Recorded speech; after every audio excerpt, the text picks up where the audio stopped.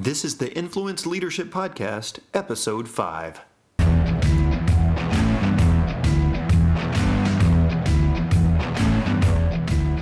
Hi, everyone. Welcome to the Influence Leadership Podcast with Chris Fuller, where our heart is to develop leaders like you and help you increase your individual influence and your leadership skill set. I'm your host, Brett Duncan. I'm joined today by the team members from Influence Leadership, Tanya Austin and Chris Fuller himself. Hey, guys, how are you? Great. Doing great. Excellent. We're going to keep talking about leadership. Does that sound okay with you? Sounds fantastic. You know, this is where we like to kind of just throw a mic in the middle of the room, just like you're sitting with us here, having some coffee. We've got a little bottled water. We're in North Texas right now, enjoying hopefully what will be the last of a very hot summer, and moving into fall, which is great. But you know, we're digging into the different concepts of your book, Iditarod Leadership. Yeah. And one of the chapters actually is fully dedicated to this concept of self-awareness, which I'll be honest, and maybe this is the problem with self-awareness. I hear that word, I hear that phrase that I kind of want to just glaze over. I'm a little worried about this because I'm fearing conviction. I'm fearing you're going to say some things that I actually have to do something about. Welcome to the leather couch. Me and Dr. Freud will be spending some time with you this section. Excellent. Right. Well, it's about to get ugly. Or you might find, as my wife will contend, it's very empty in there. There's actually not much at all, right? Just kind of swimming around. No, self-awareness, it is, as I have grown in my experience in my career, self-awareness is one of those phrases that was interesting and fun to learn about, but I felt really didn't apply to me as I was young. And the more and more I have grown in experience and taken a look at myself, obviously I realized self-awareness and my beliefs are extremely critical to my success. And so that's what we're going to dig into today. And kind of where you start in the book is this phrase, beliefs determine behavior. Right. What does that mean exactly? Well, so people do what people think. Okay. If you can't conceive it, if you can't imagine it, there's no way you're going to act on that. And so if I think I can lose weight, if I think I can, then I'm going to work out, then I'm going to eat right, then I'm going to. But if I believe that I could work out, I could eat salads all day long, and I'm never going to lose weight, then I'll self-defeat before I ever put it into play, put it into action. Mm-hmm. So if I don't see myself as a leader, then the struggle becomes, I'll never start leading. No, I can't lead, I can't. So the first and loudest no that you will ever hear is from your own head. Mm. I mean, think about it. Has there ever been a child that you put crayons in their hands and they didn't think that they were an artist? They just immediately started coloring and they thought that was the greatest, drawing in the world, greatest picture in the world. And yet, at some point, others start telling us no, to the point that we start believing the no. And I think that that's such a brutal thing for people, is the no in your head. What are you already telling yourself no on? Even listening to these podcasts, have you already told yourself, no, I can't have an adventure? This is my lot in life. This is what I deserve. No, we deserve what we will reach for, and all things are possible. So when we look at that particular piece, I'm wondering, the first person that you will ever lead is yourself. And when you look in that mirror, if you're already knowing all your deficiencies and you start to self-defeat, that's something that I just believe we got to find a way to get that changed. Whether you're in leadership or just as a person, your internal voice, your beliefs will drive your behaviors. The stories that are going on in our mind are the stories we believe first and worst. Mm. So how do we change the movie playing in your head? How do we get that understanding? There was some time that I was going through and I thought, man, what is wrong with what I was looking at? And it turns out my sunglasses were messed up, right? Mm-hmm. So you may have a crack in your lens and you think the world is cracked. That becomes the first thing we have to look at, is what is your lens to the situation? So if a problem, this dovetails into something we talk about later on in the book, which is the problem is not the problem is how you see the problem, therefore the problem is you. Mm. So what is that lens? What are you thinking about today? You have a situation that comes up and you're already thinking, the boss won't hear me, I can't lead, my ideas are shut down, and so you never offer your idea Well, before they have a chance to shut it down, you shut you down. Mm-hmm. That's the lens on the trail. So we're talking about self-awareness, and there's this balance. You're talking about what I tell myself can sometimes be my worst enemy. Right? Sure.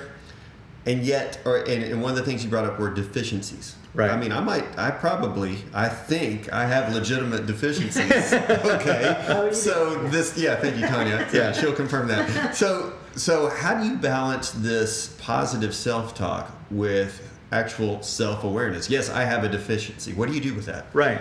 Well, I mean, welcome to humanity. Yes. I made it. We all have strengths and weaknesses. And the first thing that you have to do is just know thyself.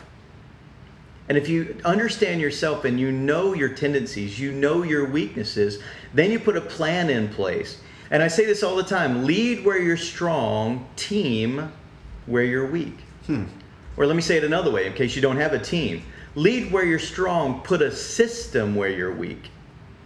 So I said this and put this on the Twitter feed, by the way, at Chris M. Fuller, most social media if you want to catch us.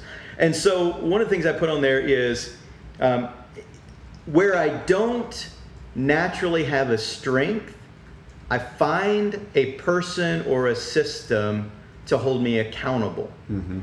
So if I'm not naturally detail oriented, I write a checklist or I have others that are focused on the details that will help me. So again, I'm not presupposing that all of us have strengths and that leaders are all good. Leaders aren't all good. The best leaders know where their deficiencies are and they plan around those deficiencies. You see, everybody has strengths and weaknesses, but it becomes a fatal flaw when we either choose to ignore it or the fatal flaw is a weakness in an area that the organization needs a strength in. Mm-hmm. That's where it can become deadly. So thinking about that, one of the greatest weaknesses we can have is actually thinking we don't have a weakness. Oh, absolutely, right? yeah. And one of the greatest strengths we can have is being very clear on what our weaknesses are so we can actually do something about them. Yeah, hey, if you're a leader and you're listening to this right now, let me give you an exercise to do. Just go to your team, sit down with them, and ask them what your top 5 weaknesses are. Okay, here's where I said I was going to get convicted. Here's the many leaders go, you can't do that. And we laugh because how many of us could make a list of our leaders' 5 top glaring weaknesses right now? So the team's not going to have an aha moment. Right. If you shared where you don't believe you're good, your team's not going to go, oh man, we never knew that. They know exactly what you're lousy at. And they talk about it daily over coffee in the morning, and depending upon how bad the weakness is, over adult beverages in the evening. Yes. And so it's a hot topic, and they're trying to figure out who is going to tell you that you're not good at that so that we can wrestle that from you, put it into the hands of somebody that's better. Well, and here's where the proof is we have those conversations about other leaders, right? So Exactly. We know we do that about every other leader except us. It doesn't happen for us. Well, the mirror is rarely pleasant, but it's almost always honest. Yeah. So talking about leadership and especially how that translates to teams. There's actually one point before I jump into that. In prep for the show, you were mentioning kind of a journal exercise that you recommend to people in helping with this. Explain that to us. Well, so as a leader, you jump in, and anybody besides me ever been ignorant about what you're ignorant about? All right, a quick exercise. Tell me all the things that you don't know about rocket science. Go. Well, I'm ignorant about what I'm ignorant about. Right. I have no idea what I don't know, right?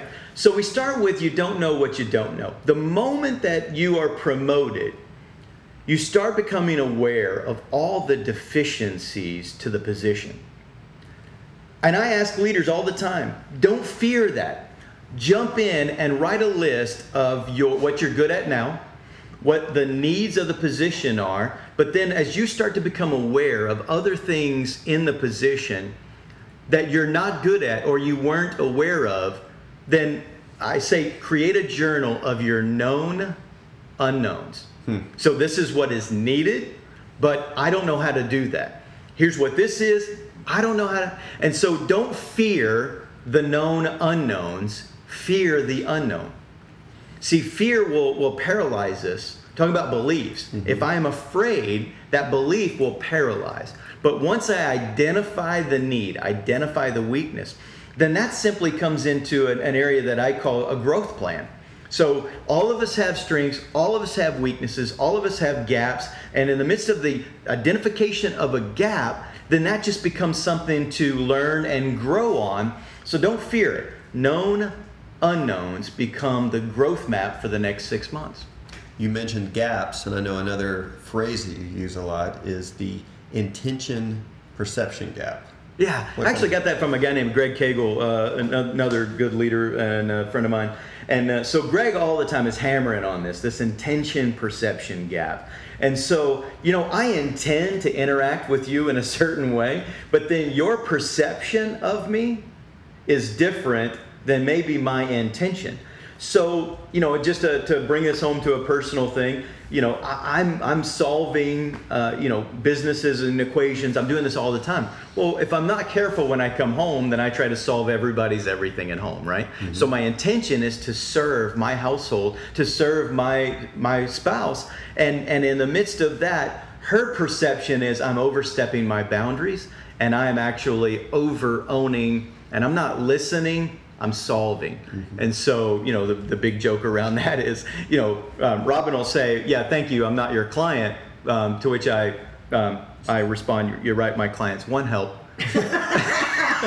I bet that goes over great. I don't, that's fictitious. I don't say that.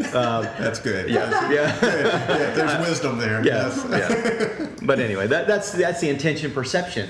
And I wonder how many leaders intend to have a great team that is shared responsibility, but then they're asking their team 500 questions about, well, how are you going to do this and how are you going to? And my intention is to step in and own the situation, help the situation, but their perception is I'm micromanaging. And that self-awareness comes into, am I even aware of how others experience me? So looking at self-awareness too, and how that works. One of the parts of the book that I think was really eye-opening to me, I think in terms of self-awareness, and I'm thinking in terms of me, sure, right? But then you take it and you say your team should be a reflection of your energy. And I thought this was a great point. So expand on that a little bit. Yeah. So.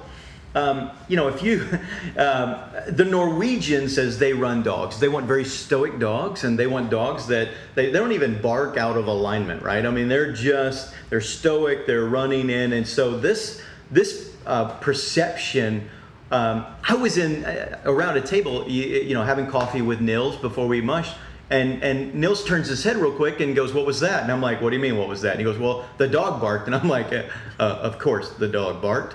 Dogs bark. So yeah. I thought it was a blinding flash of aha, right? It's a dog. Of course it barked. And he goes, no. I don't expect my dogs to bark unless there's something to bark at.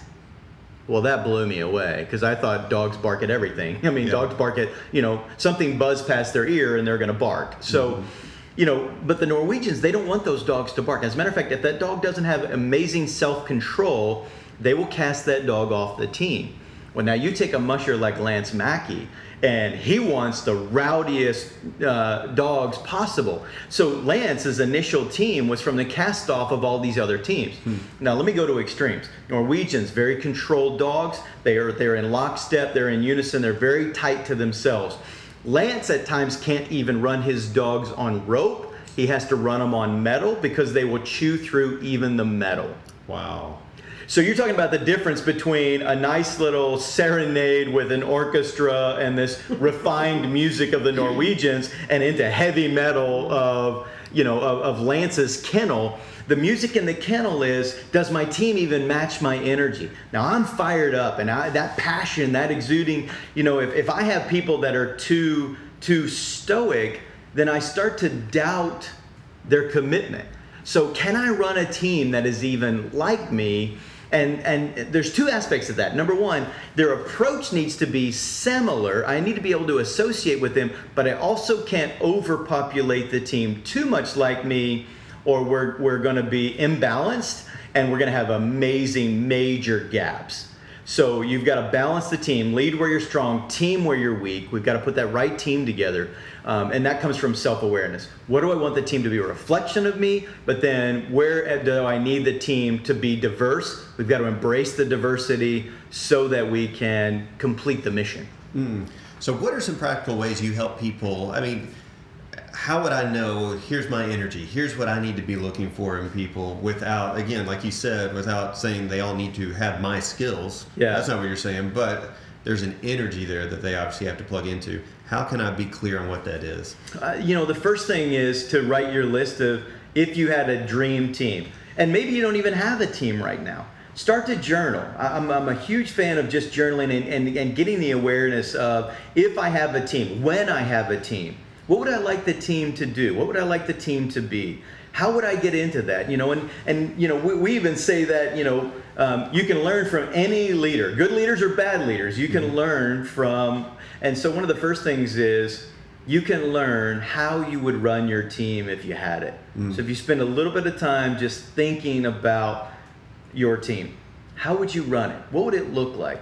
How much energy would you have? How much autonomy would they have? How much, and start to think about your dream team, write it down, and then it's amazing once you write your dream team down, you know what? It's a little bit of organizational dynamics, organizational effectiveness that we may get in at some point, but then that starts to transfer to your talent acquisition.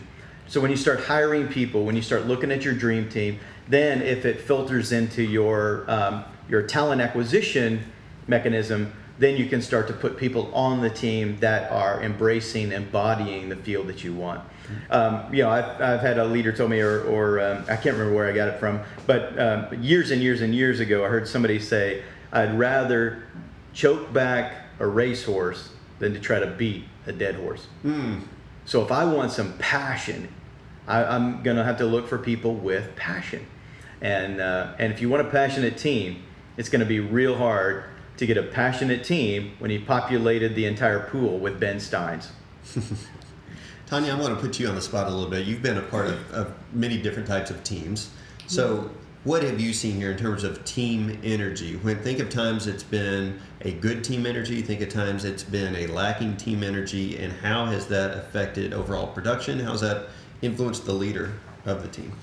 Well, I think it's huge. I mean, energy is a big thing. And I think, to Chris's point, though, teams are different and the makeups are different. I think one of the things that I love about, the Iditarod examples that Chris uses in particular is that the team, when made up with all the right team members, fill all the gaps. Because if everybody has all the same strengths on the team, that's not a great team typically. And so having those other gaps and appreciating them with each other for their strength on the team allows you to, I think, get the results that you want. And then when the attitude is the same, that's where, that energy really comes together, that appreciation for each other, that support for other people's, you can be in competition with other people and still be collaborative with them. Man, I can't say it enough. This is an area she just hit that will light me up. You don't hire for skill. You populate the team with passion and heart. Absolutely. If the team has the right attitude, the team has the right heart, the team has that value-centric core, how am I going to transfer my value system to you? I can't. Hire for values. Train for skill. Look for diversity of skill, but look for harmony and value centricity. If I value the same, then we can run with one heart, but different skills. That will be a good episode in the future. That's a good one. So, we've covered a lot here, and as we close up, self-awareness really is so critical to success. You've walked us through some practical things to do. I'm going to recap just real quickly. One of the things that you mentioned was ask your team. That's maybe one of the scariest things. But hey, tell me what I need to know about me, right? Sure. And my style. And part of that too comes from, can you create an environment where they're comfortable giving you honest feedback, right? Yeah, that's huge. Probably one of the worst emotional experiences that I've ever found for leaders is when we do 360 feedbacks. when you do a 360 feedback with anonymous contributions from your people, and the mirror that comes back sometimes is so harsh that I've had leaders even quit their jobs. So I won't do a 360 feedback without sort of a preemptive emotional debrief of what this can look and feel like. And so the best leaders are self-aware enough and vulnerable enough to give their people permission to say, what does life on the other side of me look like, rather than having to do some anonymous feedback. So creating that, we'll save that for another podcast. Yeah. Creating an amazing team where we can be open and vulnerable. That's another 30 minutes to an hour in and of itself. That's really good though. And that's a takeaway is I'm very convicted by it, so I know that's a sign I need to do something about it, right? So that's a big one for me. You talked a lot about journaling. Yeah. You mentioned it on several different fronts, but having your known unknowns, right? Make sure that you know what those are. Yeah. And then also, remind me, what was the other journal one? Well, the journal of the team I want to be. Exactly. The team I want to run. So dreaming about what your team is. My dream and being team. Clear. Yes. I love that. I really love that. I think that is so good too, because I think people don't do that, and so then the team becomes not very intentional. Right. Intentional leadership, intentional development. I mean, think about it. Would you rather have your team on purpose or on accident? Yeah. Well, this idea too, we always hear the term dream team, but both one's an adjective and one's a noun, right? But if we think of it in terms of verb noun, so I need to dream about the team that I want. Absolutely. And that's what really a great leader does. Yeah, I'm passionate about this. The word destiny, right? We want our destiny. We want our destiny-based team. Well, destiny is the same word as destination. So it's a predetermined end result. So your destiny, the team of your destiny, is the team that you have predetermined that you want. Do it on purpose. Dream the team. Fulfill the destiny, which is the decided beforehand future.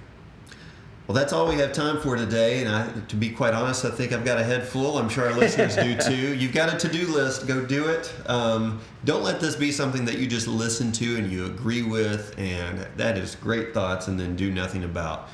We'd love to hear from you. You can go to the website and contact us through there on the results that you get from incorporating some of what you've heard today. Leave a review on iTunes or whatever podcast player or service you're using. That certainly means a lot to us.